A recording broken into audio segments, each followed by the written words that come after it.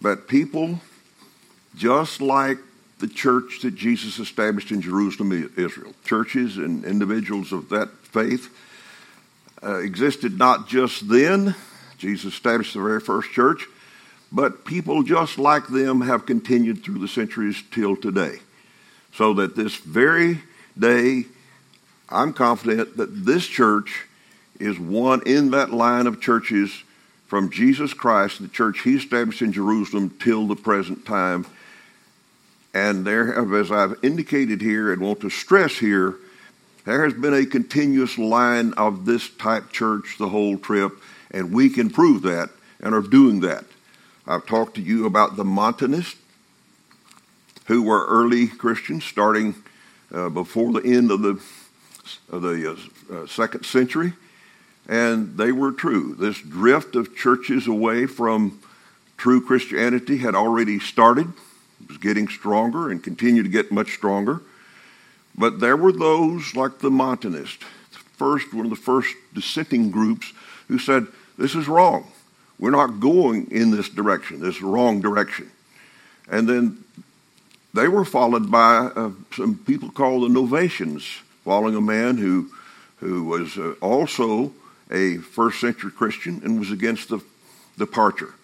And these were followed by another group called the Donatists. And so we've been through a lot of that detail. I just want to remind each of you, this has been going on from the beginning. And in addition to the Novatians, are the Montanists and the Novatians and the Donatists in that order, there were lots of other churches that weren't up there dissenting per se. They were just going on about business. While Rome and their drift is getting bigger and stronger, there were these people over there who were just having church. They weren't a movement of any sort. They were already felt like in the right movement in the church, the line that Jesus established. And some of those lived in Italy. A lot of them lived in the area around Rome. And as the papacy, the Pope and the Roman Catholic Church developed and began to be such strong entity with so much money and so much power and clout, they began to persecute anybody who didn't do it just like them, didn't believe like them, and in fact didn't join them and support them. They said, you're going to either join us or we're going to get rid of you. And as that occurred and these persecutions got stronger and stronger, no longer by the pagan Romans, but by now the so-called Christian Romans, the Roman Catholic Church group, these people had to run. And so they did run, and they ran up north, up through Italy, up into the Cottian Alps and some of the other Alps that go over into Switzerland to the west, to the east. They were up there for survival purposes. It was either do it or die. And they were hiding, but they were like us. They were people, and we're going to look at them. And there were some others as well. I want to talk for a moment to you about records. And if you don't have one of these workbooks, just raise your hand, and perhaps one of these men here can get one of them to you.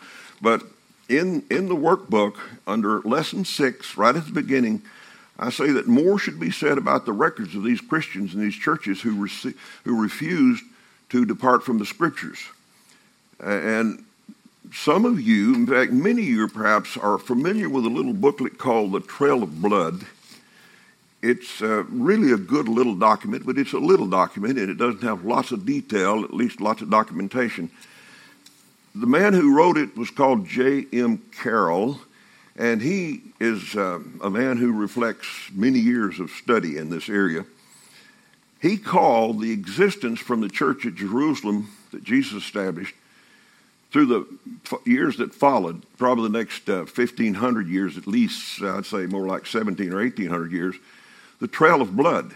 Because as this Paul's church, this departing church, getting away from Jesus Christ and the apostles and that brand of Christianity, and establishing a very different brand of Christianity, as that entity strengthened, they began, as I said, to brutalize people who didn't join them. And they not just beat them up, but they actually martyred them, many of them. Some of them, they just cut off their arms or their legs or their genitals or put out their eyes or cut off their tongues. And they bled and did all that bad stuff. But They killed a bunch of them. I mean, a whole lot of them. It was truly a trail of blood, century after century after century. It's what our kind of people have endured. An explanation given by another great writer, and if you're looking for sources, they're listed in the workbook there. Many footnotes are there to tell you where you can find this information. There's a real champion writer, and I think his name is John T. Christian, and he wrote 2 volumes of a really excellent book on this very issue. Going to quote him. He said, "We are far removed from many of the circumstances under survey." So here we are in 2023 looking back, and he's 100 years ago looking back, and realizes we're a long way from the 1st century and the 2nd century and the 3rd and 4th and 5th and so on. Quoting also, the representations of the Baptists were often made by enemies who did not scruple, when a course suited their purpose, to blacken character, and hence the testimony of such sources must be received with discrimination and much allowance made for many statements. To put a little more light on that, Christian is saying that when this Catholic Church got such a grip all over Europe, as it did, and they were hunting down Christians, real 1st century Christians, that is, those who they called heretics because they didn't go along with what the church said is right. These guys went along with what the Bible said is right, to be orthodox, but the church called them heretics. So they sent out these hunters, call them legates, we'll talk about them a little later, to track down people like that, who didn't believe all the church stood for and support all these rituals and stuff that was going on at the time. And especially who didn't put all their money in there like they should, according to the church. When they would bring in somebody, remember we are in a situation now where you have a state church, you have a state behind the church. That's what that sort of looks like. Whatever the church leaders say, and they are a priesthood, remember, sort of hierarchy above the ordinary people. Whatever these church leaders say is right, they can enforce, not just because of church authority, but they have the government, the civil government behind them to enforce what they want. So if they say you are a heretic because you're not baptizing your baby, you had a baby, you're a parent, set of parents, you didn't baptize your baby, and they find out about that. What they're going to do is bring you into a court that is made up of a Catholic judge, a Catholic prosecutor, a Catholic defendant, and they're going to use Catholic theology, nothing about the Bible. You're not going to be able to enter innocent testimony if you're accused. Your neighbors can testify against you. There are a whole lot of things that it's a stacked deck. So they've come after you. You didn't baptize your baby, and that's punishable by death for failure to do so, because you've damned your little boy or little girl to hell by not baptizing them into the church, which is supposedly ultimately to get them to heaven. Not faith in Christ. You got to get them into the church to do it. So they accuse you, and depending on the severity of the offenses, they might deem it, and they decide that, of course, and there's no appeal. Then they could put you in prison. They could beat you, mutilate you, or they could just kill you. And so that's going on. But one of the things they did, they kept the records.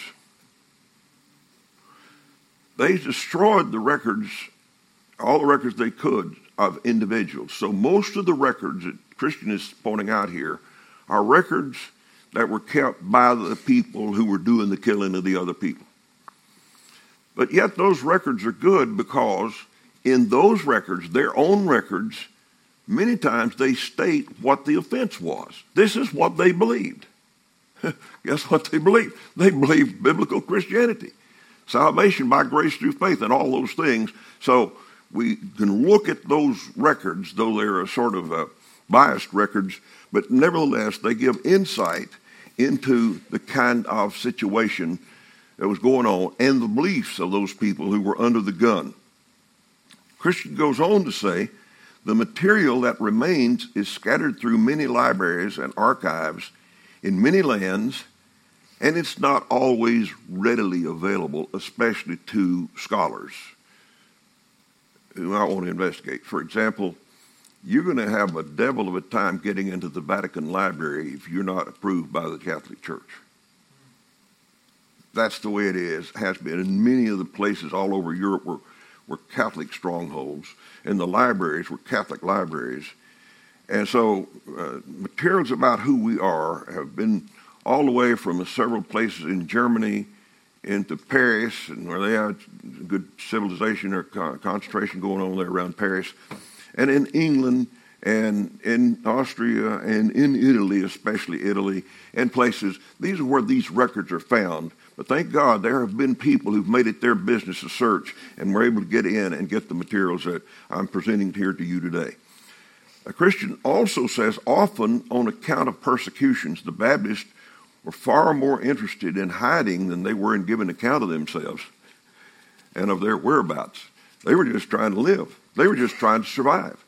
So they weren't trying to leave a record of who they were and what they were doing. They were just trying to keep from being killed or beat up or have their kids killed or their wife or their husband killed, all those bad things.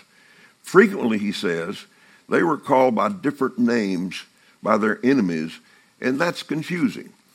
You hear names like Cathari, Albigenses, Waldenses, Bogomils, Paulicians. You say, all these names, what are they talking about? Many times these names are just different ways to call the same people. We're talking about people who believe New Testament doctrine and who didn't believe salvation is gained through the church. They believed you had to get saved before you get into the church. You had to be saved before you could get baptized, and thus they believe these things. And because many times of their lifestyles, they were many of them very sacred, very holy living, godly living people. They were called purists or Catharis. Somebody else might look at them and say they're those rebaptizers. There's those Anabaptists. And Anabaptists and Baptists are terms not so much as names but of actions. It's describing what's going on. They were baptizing, and so they were called Anabaptists. Just like John, he was baptizing in the Jordan River. He's called John the Baptist. Not because he was a Baptist, as we would say we are. He did, I think, and was in terms of doctrine. Yet he was doing a job, and thus he was described as a Baptist because he was a baptizer. It should be observed and obvious that the coverage in a study like this, particularly in a survey like I'm giving you here from Friday night, yesterday morning, and through the rest of today, is not a comprehensive look. I say to especially you who maybe don't know this, and probably you do, but I've spent a lot of my life doing some research of my own and captured it in this little book called A History of Churches, the Survival of New Testament Christianity Against Overwhelming Odds. And in it, I go into much more detail than I could possibly give you in a little few sessions like we're here. And you can get those. You can see Margaret there on the table back there if you'd like one. But I would recommend that for your own sake, you acquaint yourself with your own lineage. If you're a Baptist, you need to know why you are and why we've been here the whole time. This will help you do that. Even this book, it's not, as you can see, a little small book. I mean, it's not a huge book. It's 400 and something pages long. But even it's the tip of the iceberg. There are lots of great works and lots of great historians, especially who lived 100 to 200 years ago, who really waxed well and have captured a lot of this material. And you can spend a lot of your time just researching on who you really are and where you were at given times and which countries and by what names you were called. I want to talk about some of those who stayed faithful to core scriptural positions. Some of those who stayed faithful. You know, if you just listen to the popular press, you would think that the Catholic Church is the only true church that's been here the whole trip. That's just false. There are a bunch of us churches like that one that Jesus established in Jerusalem, and individuals who've been here the whole trail. So I want to talk about these because I've maintained to you that we in here in 2023 at Northwest Baptist Church look back to see who we are. We look at our doctrinal positions, and by the way, if you've never gotten one of our Constitution and bylaws, which has a doctrinal statement in it, you ought to get one. See your deacon, and they'll give you one. We gladly wish everybody would look and see, this is what we believe. And if you study our stated beliefs, and we preach those beliefs, but we're stating them concisely in our Constitution and bylaws. You look at those beliefs and just hold them up by your New Testament. Look at the beliefs of Jesus Christ and the apostles and these New Testament churches. And I call them New Testament because Jesus established a church in his lifetime in the New Testament, which New Testament church. It's where we see the real McCoy, the pattern. We look at what we believe in light of what they believed, and we say we are one. We believe the same things. But we have to ask ourselves that question. I'm here, they were here, but were there some here and here and here? Is there a line of us, or did we just Johnny-come-lately start up to be like them? And there are a bunch of churches who've done that. They just started out there and became like them and going on like that. But I remind everybody in this room that Jesus Christ said, upon this rock I will build my church, and the gates of hell shall not prevail against it. And that's a promise of continuity or perpetuity, as we call it. That is, he's saying the type church I'm establishing here in Jerusalem is going to have baby churches, going to have baby churches, and there's going to be a series of these baby churches until I come again, the second coming. That's not a guess. That's a prophecy of the God of heaven. He also, that's reinforced in Ephesians 3:21. To him be glory in the church by Christ Jesus throughout all ages, world without end. That statement, without all ages, says there wasn't one started here, it got broken down and stopped, and then over here another one started up. He said they're going to be here throughout all ages. And if those promises are what they're cracked up to be, they're predictions, we ought to be able to look in history and find these churches. That's the thing that drove me personally. I want to see who they were and where they were. And I'm going to show you three separate ends. Thank you, baby sister. I appreciate it. So I want to show you here three stems of us. These are in your notes. Some of those who stayed faithful to the core positions, keep in mind that no Christian group can be said to have been without some shortcomings. I'm not saying that we, or even the church in Jerusalem, Israel, had everything exactly right. They didn't, and we don't. We're working on it all the time, but it's ongoing. We're mortals, and mortals bring problems into the picture. And so the very first church, the one that Jesus personally established, is mentioned in the 6th chapter of the history book of your New Testament called Acts. And the history book records that in that good church that Jesus established, there arose a murmuring between two factions, the Grecians and the Hebrews, and they were arguing about who was getting the most welfare from the church. Who's getting the handouts? Coming in, I'm panhandling today. You need to pay my doctor bill or my... They were griping about this very issue. That's not a very good thing. It's not a good testimony to any church, but that's what they were doing in that church. And that has been the case of churches. You look at a group of those churches in the 2nd and 3rd chapters of the Revelation of your Bible. 7 of them are named. And in those cases, the God of heaven who is doing the talking here says to those churches, through their pastors, I have somewhat against thee. That says that in all these churches, there are always going to be shortcomings. But there are core positions. We'll talk about them here a little. Not much, but again in the morning sermon, I'm going to talk about those core positions. And those core positions have been embraced by a group the whole trip.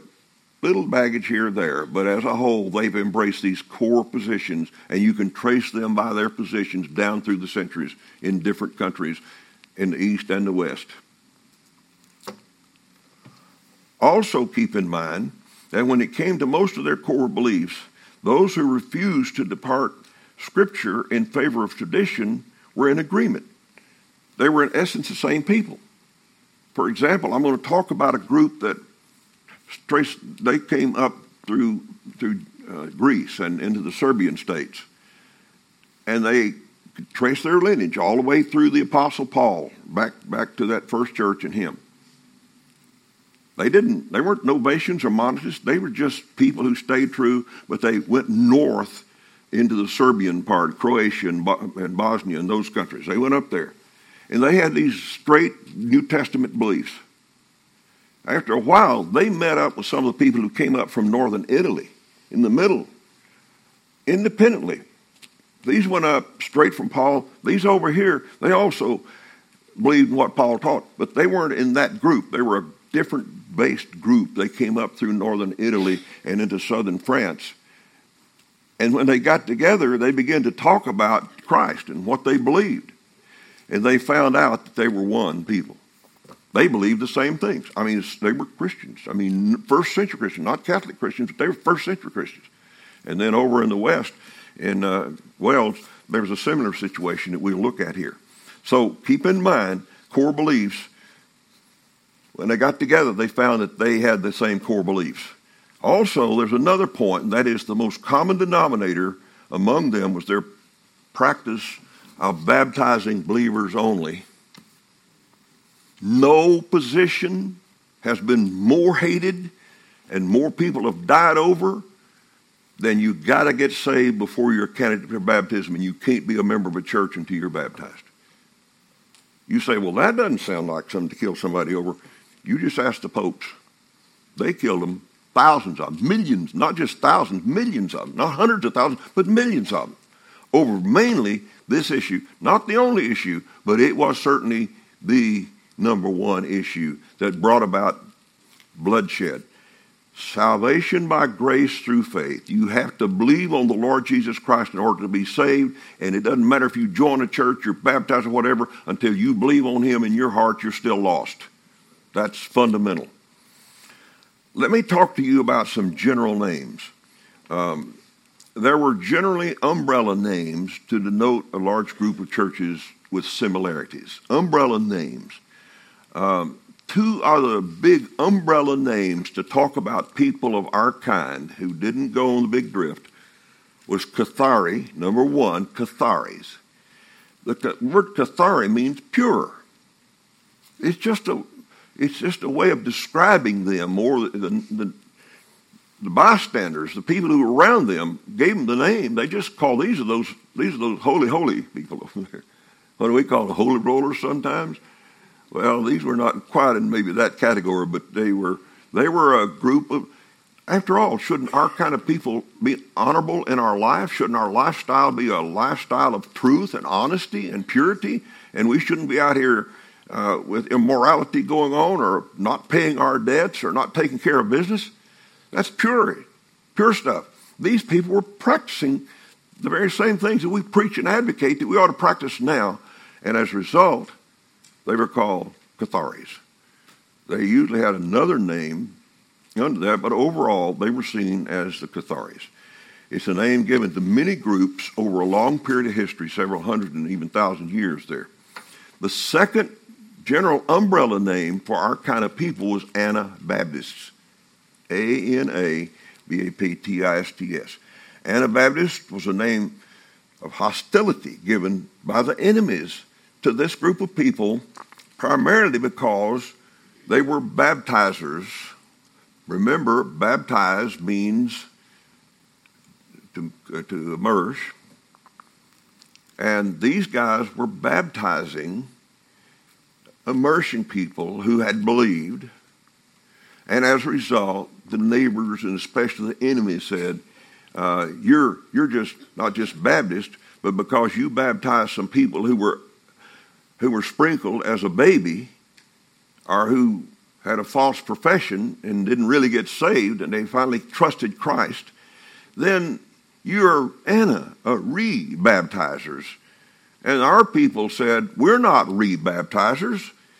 We're baptizing people who've never had a legitimate and true baptism. We're just baptizers. We're just Baptists, really. That's all we are. A good case in point that I failed to mention in one of our earlier sessions was this guy named Pepin the Short. He's a guy that came down from the Germany area and made a deal with the pastor of the church in Rome, the Bishop of Rome, as they call him. We call him the Pope. And the Pope said, if your troops here will convert to Nicene Christianity. Nicene is the brand they had in Italy, and the other brand, Arian Christianity, that was what these guys were familiar to. It believed you could lose your salvation and Jesus wasn't really God. So they said most of his troops were already Christian in the sense that they didn't really believe Jesus was a Christ, but they had embraced Christianity. You know, it's easy to say I'm a Christian when you don't know what you really stand for. That's pretty common even today. Anyway, he said, Pepin, the Pope said to them, hey, if you get your troops to convert to Christianity, then I will make you a king. Well, that sounds like a pretty good deal. How do I get my troops all to become Christian? We get a priest. He sits by a river with a long limb of a tree in his hand.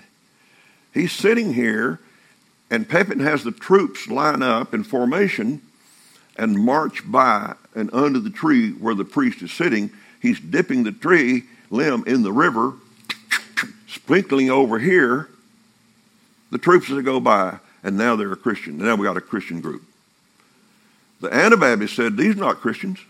The Anabaptists said, these have never been baptized.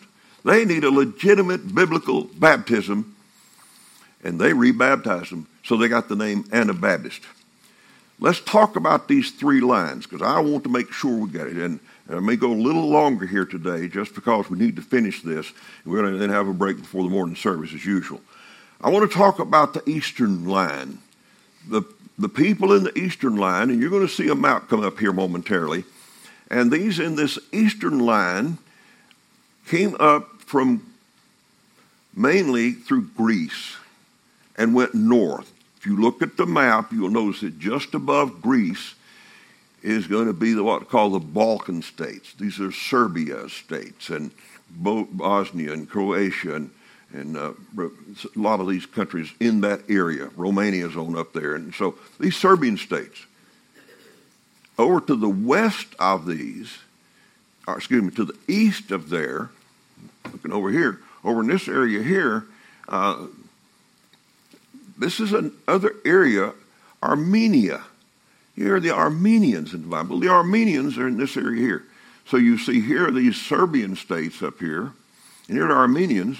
And Paul, his playground, I mean, this is where he was sent out by the church down here and went through Cyprus Island, went on up through here on a missionary campaign. We actually made 3 missionary campaigns. The 7 churches of Asia are in this area, some that are not of the 7 churches of Asia. There were others besides those 7. This is that area. And so these people generally call themselves Paulicians. I mean, they were right out New Testament guys. They believed what Jesus who was. Paul preached Christ and the hope of glory. And so they were around the Black Sea, this Black Sea area in here, in the Caspian Sea, but particularly in the Black Sea in this area right here.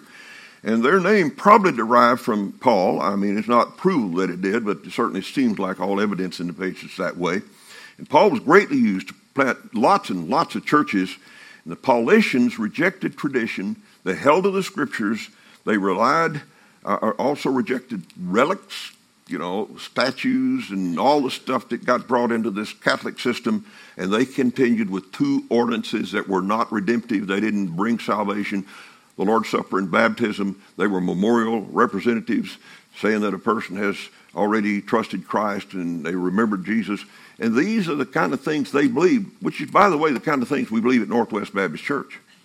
We're them. They're us. This is the people. And I'm talking about a continuous line from the Church of Jesus built. We say we're going to, now we're getting out of the first and second, into the 2nd century and the 3rd century and the 4th century. And here's, in that map is where we went. That's where we were, at least that's one place where our people were. The Paulicians were mercilessly hunted and violently persecuted by the state church, especially when it got in real power. They were able to migrate across Europe where they found solace, and they became deeply planted with the next group that we'll see in just a moment, but not immediately here, and they were the Albigenses. The pure lifestyle of the Paulicians won them respect among the Arabs, because the Arabs at that early point had not, Muhammad hadn't come on the scene. There was no Islam. So you know what the Arabs call these guys? They call them Sabians. You know what Sabian means in English? Baptizers or Baptists. They just call them the Baptists. We got that name way back here. It's not a Johnny-come-lately name. It's a Baptist. They were known as Bogomils also in the Balkans. In France, they were called Bulgarians. They were called Paulicians, not just Paulicians. In some places, they just call them Paulicians and Bonihomins, which means good men. And many of them clustered in the area around Milan in Italy. And this would be this area right up in here. We'll have another map showing that in just a moment. I want to talk about the Bogomils while we're looking at maps here. Bogomils is the name given to the true believers in Bosnia, Bulgaria, and Armenia from the 1st to the 10th century. We're talking about our line traceable from the 1st to the 10th century in just this people alone. Yeah, we're here. We've been here. Paulicians was the original name of the Bogomils, and they're sometimes called and were called by the general name Cathari, purists, because they were that kind of people. The name Bogomil is thought to be derived from the Bulgarian Bazi Muli, signifying God have mercy. God have mercy on us. That's the kind of thinking they had. In 1240, Bogomilian doctrines had spread so successfully across Europe. Listen to this. So successfully across Europe that Bogomils were estimated and believed to be in the 2 to 3 million population. And you understand then, Europe wasn't nearly as highly populated as it is now. It was a big part of the people, a big percentage were converted, almost 3 million at one point. The membership of Bogomil churches was divided into two classes. There were the credentes, who were the regular believers, and they were the perfecti, who were mainly the pastors and missionaries and the women who assisted them. It was not a hierarchy system, but they recognized, kind of like we do, we have pastors and deacons, officers in the church. So don't imagine there's some episcopate in mind here. These two sects of believers, there were two sects of believers. They're the ones in Bulgaria, and especially the ones in Bosnia. They were Bogomils, but they weren't exactly the same, because the Bulgarians had a few manuscripts, only a few of the Bible, and they had some little error mixed in, some Manichaeism, and I won't try to get into that. It's just a false doctrine. But they kept getting more scriptures, and you just trace them in history, and their doctrinal position lines up more and more. They become more and more just who we are. I want to now take you to the central line. So I want to talk about the central line. Keep in mind, 3 lines. The eastern line, this one we just been talking about here. Now we're looking at the central line. This central line had a group in it called the Albigenses. Now that's a long word and not real common to a whole lot of people. Now there's a map on here, and you will see here's Albi, and this Gallia is France. And so we're looking at southern France here, and we're looking at the big mountain range over here, the Alps over here, and the Pyrenees over here in Spain down here. So here's Albi, and here's a stronghold of this group of people. And I want you to notice this is Italy down here. I told you earlier, Rome is where the big persecution headquarters were. They're the ones that are sending out the hunters to kill Christians. People are not like the Roman church, not embracing Romanism doctrine. So these people are running. They run through this area, beautiful area of Milan, and they come into the Piedmont, in this mountainous area, and into Provence, and over into Dauphiny, and into Albi, into France, and in these areas all around. This was their stronghold. The Alps became a refuge. When these people were, when they were trying to kill them, they putting them in these kangaroo courts where you're doomed before you start, because you're not one of us. You didn't baptize your child. You rebaptized somebody who's a believer now and wasn't then. I mean, when these people down here got under fierce persecution, they had to go somewhere where they could be safe, and the somewhere was in these rugged mountains up here. Especially in these, not so much these over here, but these mountains in here. They went up there as a matter of survival. The state church hunted. It was after them. It sought to eradicate, especially sought to eradicate the Albigenses. I mean, they hated them. The Pope hated them. The communities of churches that reflected first century and practiced first century Christianity existed in especially the valleys of France, from the earliest ages of Christianity, in the valleys of France, especially these valleys in this Cottian Alps area. There's a lot of hills and valleys in here. And it's easy to see why. These people could hide there. There were mountains, there were cliffs, and there were caves, and there were places where they could evade these marchers or these people who came after them. So they went into this area. When the Paulicians arrived, they rapidly spread through southern France and the little city of Albi in the district of Albigois, because it became the center of the party. And from this location, they just spread out, not just back in here, but they began to spread out, especially here into Lyons, France. The guy got saved who became one of them right here. We'll talk about Peter Waldo. And so they just spread the gospel all north and all around. This is a central spot. It was a gateway for the gospel that had come up through here and preserved, not as a breakaway group, but as the group of staying true who were under persecution, who were there. Again, we're talking about more than 1,000 years, starting from the church in Jerusalem. So here's a second trunk to our tree. You know, the root being Jesus Christ, the church in Jerusalem. Now, who are we? Are we rooted? Well, we're rooted through the Bogomils on the eastern side. We're rooted through now this central section, being first with the Albigenses. And I want to talk about these Albigenses. The epithets of Cathari and Epeterins were applied to them as terms of reproach. And also that of the Lollards. The Lollards comes up. The Lollards is a name from a man named Lollard. His last name was Lollard. And his first name was Walter Lollard. He came in this, up in this area, got converted. He actually went over into England, and we're going to talk about him a little more. He got a lot of people converted over there. But I mean, he comes right out from the trunk. I mean, he never embraced Catholicism, never embraced the drift away from Christ at all, and the doctrine of truth at all. I want to mention also overlapping terms like Albigenses, but Albigenses, being a local name, obviously became Albigenses because of the area of men around Albi. They congregated, became a community of Christians, a strong community of Christians. But they were also in a bigger picture of the Waldenses. Let me talk about the Waldenses. The evidence, and we're looking at a map now of the Waldenses, points to the fact that the Waldenses were the ones who converted this man named Peter Waldo that I mentioned a while ago. Peter Waldo was in this area up here at Lyon. So Peter Waldo was converted by the Waldenses, and so there are lots of people. I encountered this in the university system. People who say that Waldenses are the children or the product of Peter Waldo. They got their name from Waldo, and they're his followers. Waldo had a whole lot of followers. He was a preacher royal. But Waldo was a rich, lost man living in Lyon, France, who got converted because he met up some Waldenses who brought him the gospel of Christ, and he trusted Christ. He was a Catholic who became a Christian. So he didn't start the Waldenses. The Waldenses won him to Christ. So if somebody comes in and says, well, these Waldenses, they're just a breakaway group, they're the products of Peter Waldo, you just say, you need to do your history a little better. You need to do a little research, because the reality is he was won by them. But he was a rich guy. He sold most of what he had, and he began to just preach. He studied for a long time, and then he began to preach.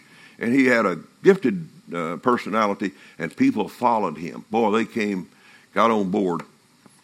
And as they followed Peter Waldo, he spread the gospel. I mean, he became the chief champion of the Waldenses. And all of these mountains, and don't go back there, Bob. Just know that, and these guys, they followed him, and they began to get converts, and the Waldenses became strong in that area. It's the strong. And the Waldenses, up until probably the 15th century, the Waldenses are the best, most pure, good example of real New Testament Christians there are. And there is no doubt, there is historical record after historical record, that they were always here, all the way from the church in Jerusalem, and shortly thereafter when they got persecuted and got into these mountains. But they are our people. I'm glad to be identified with the Waldenses. I'm glad to be identified with the Albi, people of Albi, France. And I'm telling you, one time in my life, a wonderful opportunity to go to Albi, France. I just wanted to get out. Kiss the ground. Thank God for people who stood up for what's right against the Pope, which wasn't that far away down there in Rome. I'm telling you, it's just a wonderful thing to know there were people who gave it all for the cause and stayed true to the faith. Champions, known as poor men of Lyons, joined him. So the poor men of Lyons, if you ever run across that, are the Peter Waldo followers who were from Lyons, France, or Lyon, as we might call it. This drew the ire of the Catholic Church when Peter Waldo got to winning people and the Waldenses got strong. The Pope down there is looking over his shoulder and he's saying, we can't put up with that. So Waldo and his followers were driven out of Lyon, or Lyons, and by an imperial edict in 1184.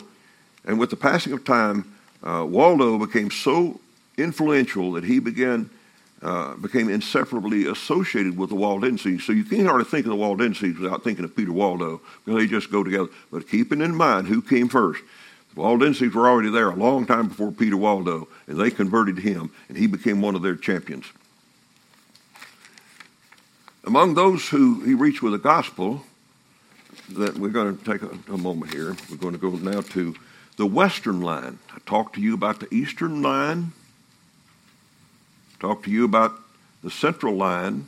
And now I'm going to spend these last few minutes talking about the Western line. The Welsh Baptist. You say, Western line, the Welsh Baptist. You can see we're talking about England and Wales. See here, Ireland, Scotland, and England and Wales. So here's England. So let me just park here for a moment on this and say that the Welsh Baptist in approximately 63 AD, the New Testament book of Philippians was written by the Apostle Paul, who was at that time a prisoner in Rome, under Roman authority, a prisoner in Rome. Paul had an enormous impact on the Roman soldiers who were his guards. You know, Rome was a military state. They had soldiers that they conscripted or brought into service from these places they captured. So there were people from England and Wales who were under Roman authority who were brought into Rome, get certain training, and some of these became known as the Praetorian Guards, special select servants who were at the very discretion of the Caesar, and many of them served in prisons as guards in prison, particularly the big ones in Rome itself. And Paul is there, and if you know much about the Apostle Paul, you got to know that while he was in prison, he was manacled or chained with a 1 foot, 18-inch chain to his guard. His head, their hand together. The prisoner couldn't get away from the guard without killing the guard. And if they got too rambunctious, the guard might kill them. So, I mean, it was this. These prisoners, or these guards, were watchers. They had to carry out their shifts. And while they're being guarding Paul the Apostle is giving them the gospel, preaching to them. I hope you don't go to prison, but if you do, don't go in there and suck your thumb. Go in there and preach Christ. Amen. Paul was doing that, and people got saved. Two of the people who got saved were Pudens and Claudia. They're mentioned in your Bible. In the last chapter of the last book, the Apostle Paul, the final book that he wrote, 2 Timothy. These guys are mentioned in there, 2 Timothy 4 and verse 21. Pudens and Claudia were from Wales. They were Welsh people who were in the Roman army, who came to Rome. And Welsh records indicate that Pudens and Claudia, along with other converted Welshmen, went back to Wales, got back home, and when they got back home, they preached the gospel to the Welsh people. And many of the Welsh people were converted to Christianity. A whole new line of Christianity, not associated with the Eastern line or the Central line, but a whole separate line through Pudens and Claudia, through the prison ministry of Paul, went home, preached the gospel, and people got saved, so that Wales became one of the first nations on the planet to become a really Christian nation. Wales, of all places. You see the map here. About 50 BC, the Romans invaded the British Isles, but they were not fully able to conquer them or totally subdue them. They just kind of had them down, but the Welsh were very independent-minded people. So the Romans made peace with the Welsh people and kind of catered to them, and they were not totally adversarial. About the year of 180 AD, there was a Welsh king called Lucius in place. Lucius converted to Christianity, and he was the first king in the world to become a Christian, a real Christian, not just like Constantine, false profession, but a real Christian. Embraced New Testament Christianity and began to practice and preach New Testament Christianity through this ministry of Pudens and Claudia. Wales had a large, flourishing community of believers and churches practicing New Testament Christianity from the first century. I want to emphasize that, from the first century forward. These didn't start up late. These are just a continuous line from that church in Jerusalem, just like the middle ones were, the central ones, and like the eastern ones. 3 lines, 3 trunks are root systems to this great thing of Christianity. In 593, Pope was Gregory at the time, one of the Gregories. He was Bishop of Rome, and he sent a monk named Austin to England. He was going to bring the Saxons, the Anglo-Saxons, to Christ, going to make England a real Christian nation and conform to the church in Rome. He did that pretty well in England, but when he got to Wales, especially to Bangor, Wales, don't look at that back up. When he got to Bangor, Wales, he encountered a college, a training session where there were 2,100 Christians who were dedicated themselves to the Lord to serve in the ministry, and they were New Testament Christians. Bangor, Wales, not some other place, there. They baptized only believers by immersion, and they immediately recognized and rejected Austin, this monk, saying, "You trying to convert us, you need to get converted. We're already Christians. You're not. What you believe is not what Jesus Christ taught and the apostles taught." So they rebel. I mean, they just rejected this message. And what Austin did, got mad about it. He said, "Well, you either convert or we're going to come after you, and you're going to have war." And that's exactly what happened. In spite of all that happened, though, God preserved these Welsh people. And they were integrated into England. They were right there in that same area as you could see on the map. And they were integrated into England. And John Foxe, who has Foxe's Book of Martyrs, it's really a quite interesting book. It's real thick, but it'll tell you story after story, a true story of martyrs, people who were persecuted, and many of them died for the cause. He recorded how Christianity came to England. Now listen to this. In the latter half of the 2nd century. You got to know that's 140 to 50 AD. That's early on. That's when the Welsh people got going. Foxe also records many of the efforts of Diocletian, Emperor Diocletian, to destroy Christians under the pagan Rome persecution, but that didn't work. Another good writer is named Thomas Crosby, and he said, quote, "The true Christian doctrine and form of worship as delivered by the apostles was maintained in England, and the Romanish government and ceremonies were zealously withstood till the Saxons entered into Britain about the year of 448. So all along, this guy is testifying with evidence that these Christians were there, keeping the faith. 597, Pope Gregory sent this monk Austin to convert the British, and it didn't work out well. But I will say this, he succeeded in officially bringing England and Wales into Catholicism. However, he never succeeded in eradicating true Christians from either Wales or England. They stayed. He tried to do away with them, and they got hurt. But they still were there even after him for years. Walter Lawlord, I mentioned him a while ago. He came to England from the Waldenses, got converted over there, moved over to England as sort of a missionary.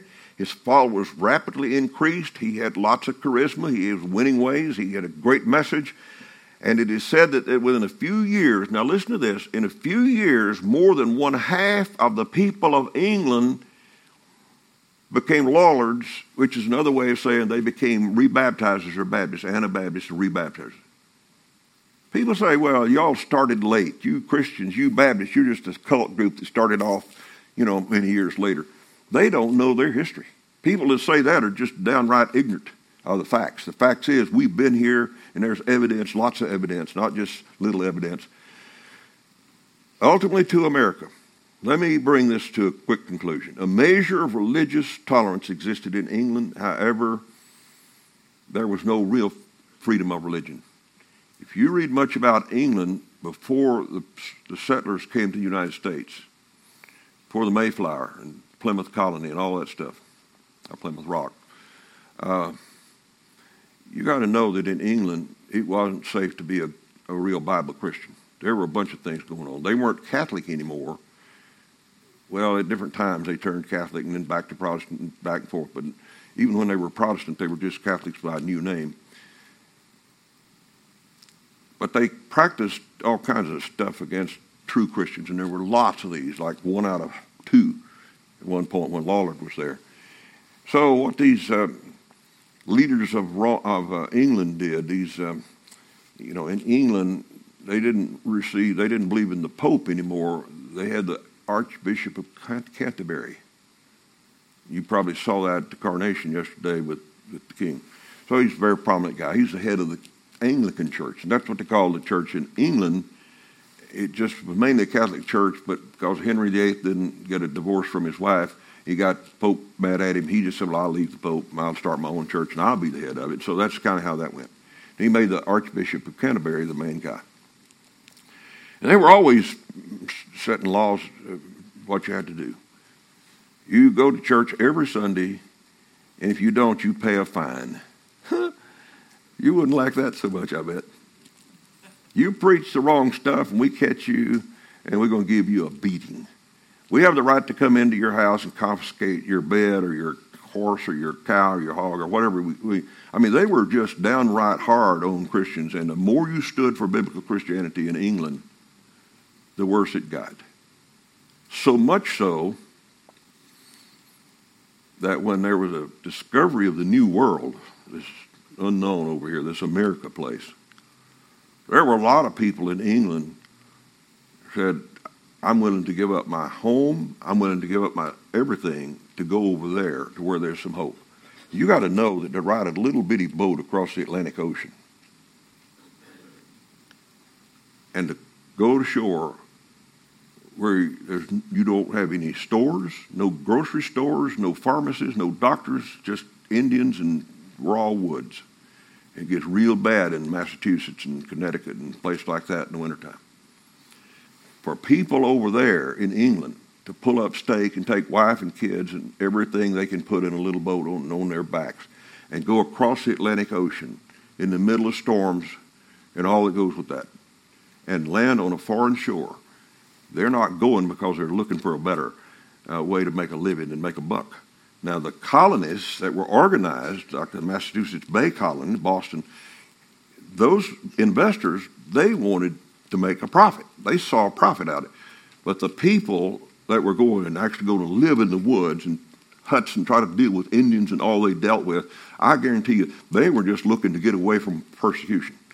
Burns me when, like Nancy and Margaret and baby sister and myself were up there a year ago and hear the report of those guides over there in Providence, Rhode Island, talking about, well, our forefathers didn't come here because they were under religious persecution. They were looking for a way to make money. That's a flat lie. That doesn't line up at all with historical facts, even in America's historical facts. But nevertheless, they came. These people came. And some of those people who came were first century Christians. Most of them, actually, because they were the persecuted. They get in the way trying to live and survive again. They're running. And they set up churches. They didn't set up Catholic churches. They set up first century Christians. Now, some of them did. Some of them, the rulers, the main guys, and they'd set up a church kind of like the Church of England, called Puritans and stuff like that. But a lot of them were just downright plain old first. You know, one of the first groups that came over here, a group in Wales, a Baptist church in Wales, came over here. The whole church moved to the United States, to the new country, and set up a church, the Welsh Baptist Church in the United States. That was not the first one. The first one was in Providence, Rhode Island. But it's time for me to stop. If you want to hear the rest of the story, you have to come this afternoon. All right. Father, thank you for the time we've had to just talk here. And we need to take a break now and have church in a bit. I ask you, Father, to bless our time together, and may these truths, these factual statements and records about who we are resonate with us so that we're not ashamed of who we are. We're just glad to be Baptist. I ask in Jesus' name. Amen. Brother Richard, are you wanting to say something?